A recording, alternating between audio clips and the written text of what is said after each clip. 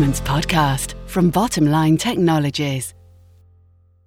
This year's AFP event, that's the Association for Financial Professionals, like the vast majority of conferences in 2020, moved to a wholly virtual experience.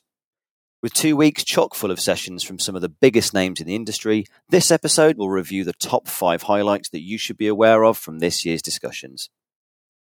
Hello, I'm Rich Williams, host of the Payments Podcast, and with me today is Alana Streit, General Manager of North American Payments at Bottomline, and of course an attendee of this year's AFP event. Hi Alana, thanks for joining us today and a very warm welcome onto the show for the first time. Hi Rich, great to be here. Thanks so much. No, not a problem at all. Now, AFP2020 came with the tagline, Virtually Together. How do you personally feel the virtual event went this year? And indeed, did it live up to this spirit of togetherness? Yeah, virtual is tough.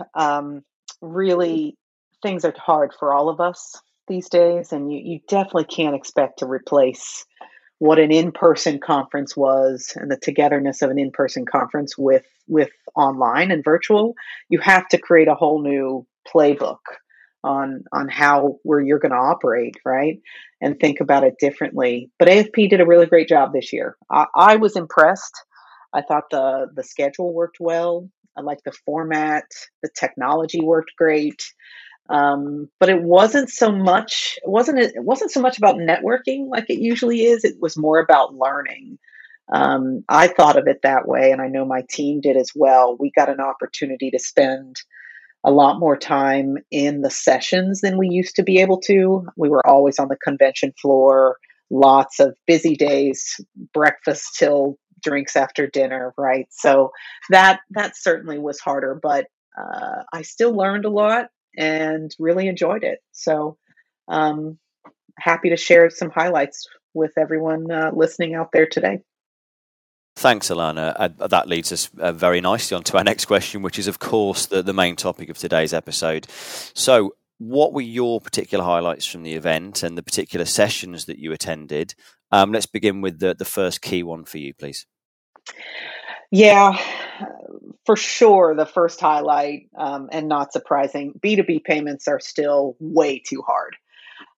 Way too hard for everyone. I've been building payment software for over 20 years now, and I've seen it change a lot, and I've lived through a lot of pain, blood, sweat, and tears of building software and payments and B2B payments in particular, and the high risk nature of them, and the balance between speed and efficiency, but preventing fraud and risk and compliance. And it's just still too hard. But I see that the market is now, I think, even more open to change, and maybe the global pandemic, which is a lens over everything right now, maybe that is really causing some of that. And that was definitely talked about in almost all the sessions.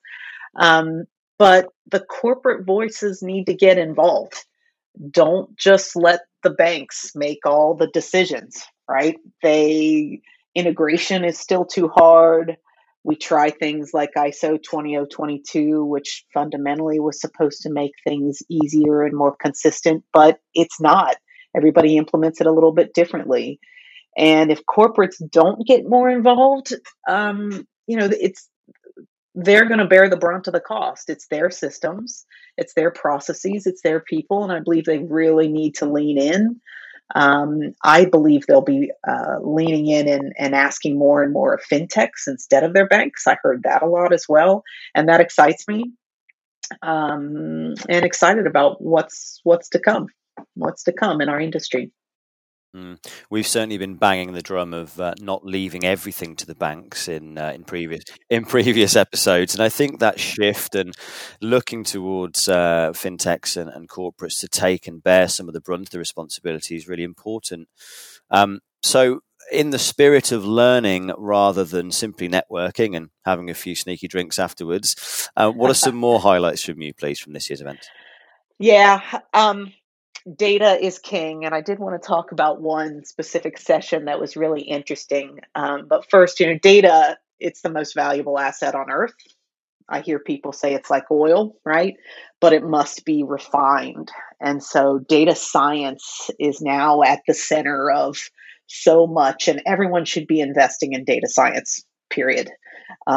It's the old adage of garbage in, garbage out. And every session I attended was about, you've got to have good data. And how do you find the data and cleanse it and make sure I've got a centralized customer database, all of those things, right? Is it accurate? Well, there was a really interesting use case, a session with Accenture. They have built a cash inventory optimizer, and they've applied data science, essentially, and artificial intelligence to cash flow forecasting. They're a huge global organization, right? I think they operate in 60 countries. And their goal was to reduce idle cash and get it centralized into their main bank, their central bank, and then have it work better for them, right? And they think of cash as inventory. And they use data science and predictive analytics. I think they said 12 different models that their data scientists built with just off the shelf or open source technology to understand what they really needed to have on hand in every country to run that operation and reduce their average cash on hand, centralize it, and took so much more of the pain of the analysis from the people and the time-consuming pain to figure that out, and then solved a pretty significant cash flow forecasting problem with artificial intelligence. So I thought it was really interesting. And I have to keep saying it, everyone should be investing in data, a data strategy, and leveraging data science and the tools that are out there to make it work better for you. And Accenture clearly has done that in their cash flow forecasting. I totally agree. I think the old adage used to be cash is king. Well, I think now yes. we're all agreed that data is king, and data is king. Absolutely, and those predictive analytics are things that we have to start relying on, and clearly they have to mature so that we can trust them and they become more and more accurate. But it's very encouraging to hear that was a key takeaway from you. What else can you share with us, Alana? Maybe not as interesting, but definitely something that software should solve is bank fee analysis. Our corporates have 10 plus banks, easily 10 plus banking relationships, could be 50 different accounts, right? And lots of different services from all those banks. And banks love to charge fees. And bank fee analysis is way too difficult. There were specific sessions on people talking about it's really a full-time job, and it's kind of it's a boring job. Who wants to spend their job analyzing bank analysis statements? And I think software and technology should be easily applied to solve bank fee challenges, right? Decipher it, make sure you're utilizing the services that you're paying for, uncovering fees for unneeded services. It can be an eye-opening exercise. There are a number of sessions on the methodology that you can take to do bank fee analysis. I'm a big proponent of apply software to that, right? It's a high return on investment. There should be a consortium of data that not only compares your own fees, but to others. I think of, like, most of us, we used to travel, right? And you probably know who the points guy is, who analyzes rewards programs like credit cards and other travel programs. Why can't you do that with bank fee analysis, right? We need to be taking a page from the consumer world when it comes to B2B, and make it easier and use software to do that. I attended some really interesting sessions on that, and it definitely has piqued my interest for future functionality we'll be providing to our customers as well. Certainly, and from my experience of been working for Bottomline and speaking to a lot of our corporate customers, it's often met with a question of with the response, of, well, we just don't know what we're being charged for today, right? And it's very hard to aggregate and find a best value and streamlined solution if you can't see the problem you're trying to solve in the first place. So again, a very important topic, and glad to hear that was discussed there. Absolutely, it shouldn't be that difficult, right? I completely agree. Yeah. Okay, I think we've got time for a couple more. What's your fourth highlight from the session, please? Well, we've been talking about payments, but I would be remiss to not talk about receivables. Receivables. I attended a session on the receivables journey, and I think this was Cintas, who made a pretty significant investment in their journey to streamline their receivables. Receivables are still extremely check heavy, right? Now with COVID, people are definitely trying to speed up their shift to digital. But receivables are still very check heavy, but they're definitely seeing it shifting, and shifting the right way. But when shifting to digital, it actually makes applying receivables even harder. I didn't appreciate that like less than 10% of B2B ACH payments have the remittance data needed to apply receivables, and it's actually easier with a check, which is Astounding. definitely someone who is so passionate about electronic payments. And I grew up as a wire transfer girl, which is funny. I'm passionate about electronic payments. It kind of boggles my brain. So they spoke of the substantial portion of manual work in AR departments, almost forensic work, to apply ACH payments. And again, such an opportunity to solve that with technology. There's a way to solve any problem. It depends on, especially with technology, depends on the time and investment you want to put into it. But I know there's a way to solve that. I know there are some vendors out there that have solved it for people. And so I heard some interesting stories about a journey for lead treasury experts to streamline their receivables. And that's where I think the industry needs to focus and go as well. Mm-hmm.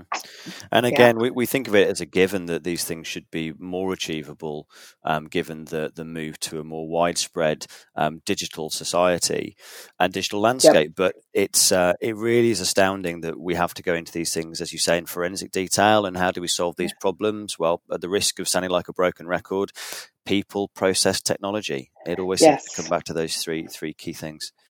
Yes. Let's wrap up then, Alana, with your final highlight from this year's AFP event. Yeah. AFP always brings some really interesting keynotes, and I made a point to attend the majority of the keynotes, and I love that. This one that I wanted to talk about, Jim Cates interviewed Daniel Pink. He is a New York Times author, best-selling author.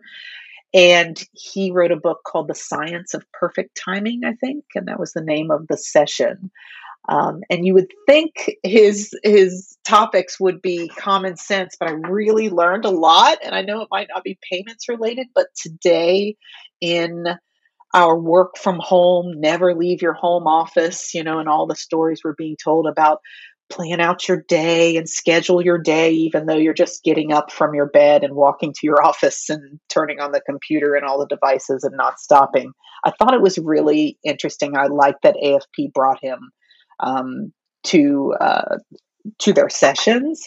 What I loved is he talked about all the studies around people are either larks, they're early birds, or they're night owls, or they're the in-betweeners. So everyone has kind of a cycle throughout their day. And almost all of us, because 80% of us are either like morning birds or kind of in-betweeners. There's very, very few night owls. But most of us go through a peak and then a trough and then a recovery every single day. So you might notice it at like 3:00 in the afternoon. You start you're burnout. You're just not operating with the same cognitive ability you did when you woke up in the morning, right? I'm definitely a morning person. My husband hates it, but I am. So your cognitive abilities don't remain static throughout the course of the day. And that change is really much more extreme than you realize. And he quoted a lot of studies around, in hospitals. A lot of the issues are seen in the late afternoon. So if you can avoid going to the hospital in the late afternoon, you should definitely do that, right? It was really interesting. But what I loved is how I'm going to apply it is that certain tasks that you do throughout the day, you should think about that task and plan them based on whether you're in your peak or your trough or your recovery, right? So your analytical work should happen during your peak. You have limited distractions, and that's when that should happen. In your trough, that should be your administrative work. Fill out your T&E form, right? That's your administrative work. And then in your recovery, your mood may be back up, but your vigilance isn't. And that's the best time to do like problem solving or brainstorming. And so when you schedule meetings, you should not just think about, hey, they've got an hour free on their calendar. You should think about, what am I trying to accomplish during this time? And when should I schedule it? So I thought that was really interesting. His statistics were clear across, like, in the business world, education and higher education, in healthcare. He had so many interesting stories. And so I've actually already ordered his book. So really interesting. I thought it was a great keynote that AFP brought for their attendees. And I enjoyed it and learned a lot. Well, that certainly is an interesting final highlight to end on, and although not entirely geared towards finance, it's something that I'm sure we could apply to any aspect of our lives. Interestingly, right. One thing I heard from an internal colleague of mine this week was that I think we began this lockdown working from home, and a lot of us have found ourselves living from work. Yes. So I think trying to adopt some new methodologies and mindsets into the way we go about our day could have some pretty profound benefits. I love that. That's what I'm doing. I'm living from work. Well, you can take that one with you. Alana, thanks so much for sharing your viewpoints from the ground level. And I'm sure this gives our listeners some topics to ponder and digest. And I hope you'll join us again sometime in the future. Thank you so much, Rich. I appreciate it. So on the subject of our listeners, we've also released an episode during AFP on the key considerations for the accounts payable function with Tristan Thompson from UMB Bank, which of course is well worth a listen if you haven't done so already. Unfortunately, that is all we have time for today, but in the meantime, you can listen to more episodes on all things payments at the touch of a button using your preferred provider. Don't forget to like, subscribe, rate the show, or leave a comment as you wish, and we'll see you all next time.